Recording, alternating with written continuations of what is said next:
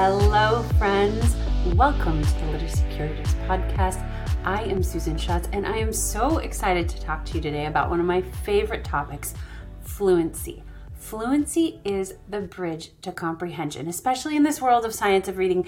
There is a great emphasis on decoding and phonics and phonemic awareness, and that is absolutely essential. Systematic, explicit phonics instruction, phonemic awareness instruction. Also essential, comprehension, but fluency is this bridge. It's what connects the dots for readers.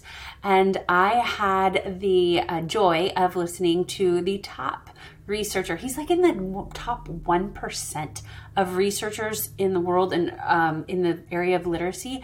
And Timothy Rosinski, he is the top, in my mind, fluency researcher. So I listened to him speak just last week, and I wanted to share some insights that were new to me from what he said, and then also reminded me of research I'd done 3 years ago that's still valid.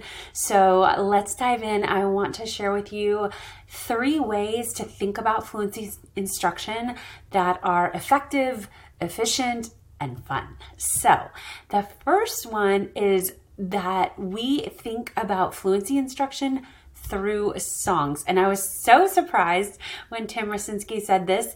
I was one of those kids who, when I was young, my brothers would turn off the radio in the car and tell me they wouldn't turn it back on until I stopped singing.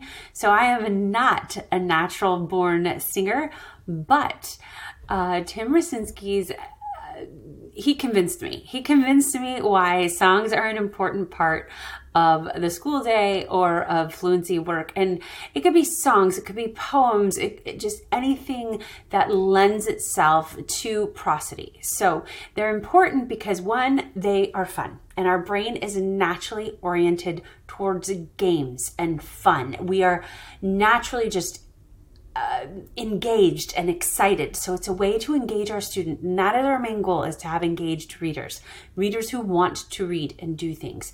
So songs do that. They release these happy chemicals in the brain. Another thing that I have to admit I haven't thought about a lot is that they are an opportunity to teach content area instruction. And we know that content area instruction really supports comprehension. So I tried this with my first graders the other day, and I have to tell you, I'm hooked. We used an example from Tim Rosinski, and it was that old, you'll be coming, or what is it? She'll be coming around the mountain when she comes. I'm not even going to try and sing it for you. I just tried it. It's not going to go well. So she'll be coming around the mountain when she does. It is to the water cycle. So water travels in a cycle. Yes, it does. And you go through evaporation, condensation, these big vocabulary words. So it gives an opportunity to engage in this rich prosody, to have fun with songs, but also teach content area instruction and sophisticated vocabulary words to even the youngest of readers, which is crucial. And then another thing that he mentioned related to this is karaoke. And I just thought, oh my goodness, how fun. What fun would students have if they got to have a karaoke session during their school day and this was part of fluency practice? The reason this works is it is basically like subtitles, so that the students, the important part is that they're singing, but they're following along and reading the words. And it's that match of the prosody, the intonation, the singing, and then seeing the words. That is what helps map the sounds onto their brain and help them remember. I have a friend who's so sweet. She grew up in France, and that is one of the ways she taught herself English, was just watching American sitcoms when she was a high schooler and watching them with subtitles and practicing those words over and over again. So karaoke, here we come in the elementary school classroom. That's part 1 of his tips for fluency. The second one is a little bit of a flashback for me. This handbook of reading research that I read during my dissertation program is just these edited chapters by some of the top researchers in the world.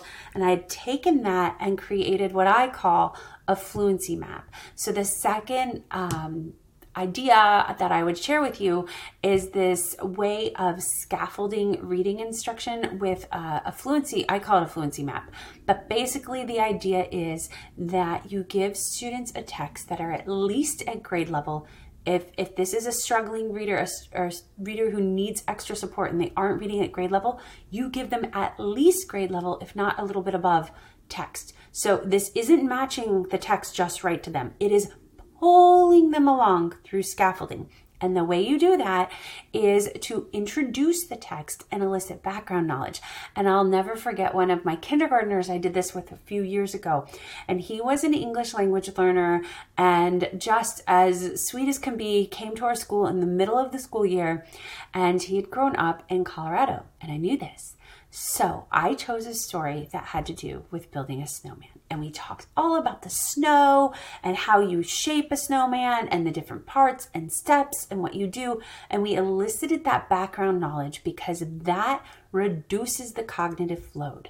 So when you're introducing a story, you are first eliciting background knowledge. You're showing it to the student. You're creating this access to the file cabinet in their brain with words that they know on this topic.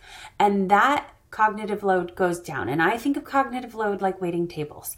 If you are a waitress or waiter and you have this tray, the more glasses and plates and things you have to balance on the tray, the harder. So if you can take some of it off and make it a little more steady, that's how you would kind of reduce cognitive load. So one way to do that is to introduce a story and build background knowledge, to elicit their previous understanding and to engage with them in an oral way. Then step 2 would be to read the book to the student. And this is another key aspect of fluency instruction, and that is the modeling of fluent reading. Modeling is one of the top ways to build efficacy, which is the belief in yourself that you can achieve something.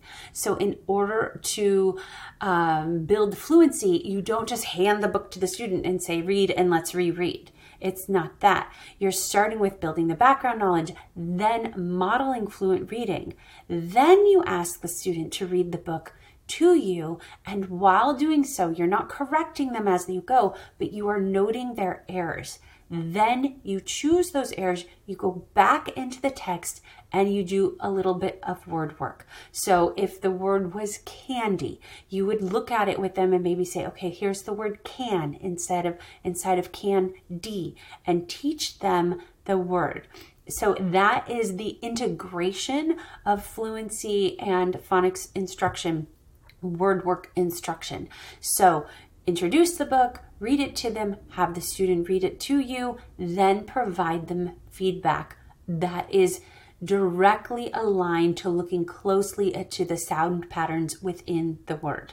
Then you have the student, this is a part that's often left out, is retell the story. So when you're engaging in that fluency work, you're also engaging in comprehension work, and you're having the student learn to retell, align to story structure. I'll get into story structure another time, but integrating all these components is what makes fluency instruction so effective in this way.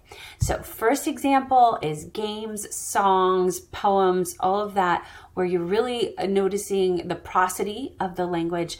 And then 2, what I call a fluency map, where you're introducing a text, you're going through modeling the text to them, and some repeated readings of the text with feedback and retell to engage that language component. And then the last part would be reader's theater. And that's one that Tim Rasinski really, he just was really supportive of this approach because there's an authentic audience.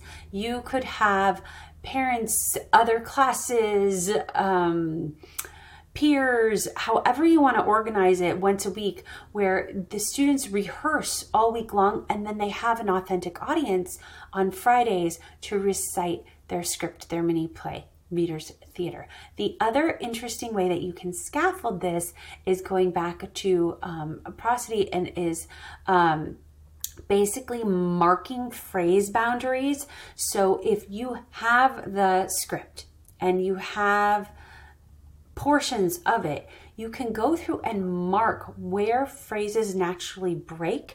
And that's a way to scaffold for students how to notice these phrase boundaries so that when they're reading, they can read in an effective way. And we know that prosody is directly linked to comprehension. So how well a student can read and notice those phrase boundaries directly correlates to how well they're going to comprehend a text.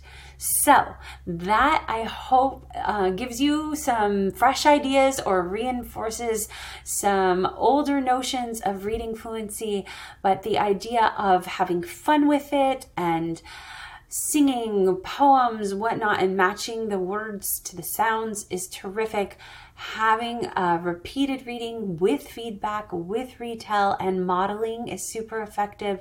And then also reader's theater that allows for noticing those phrasing boundaries, and then also having an authentic audience.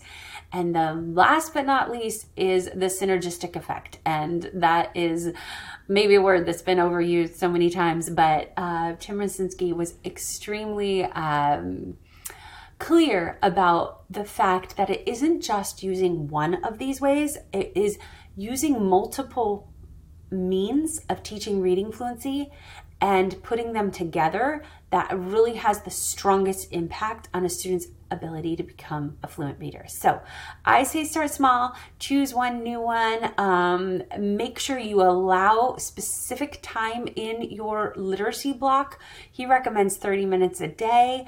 If you can't get there, just integrate it in with your small groups, but focus on fluency intentionally, and you will absolutely see your students' scores skyrocket. All right, thanks. Take care.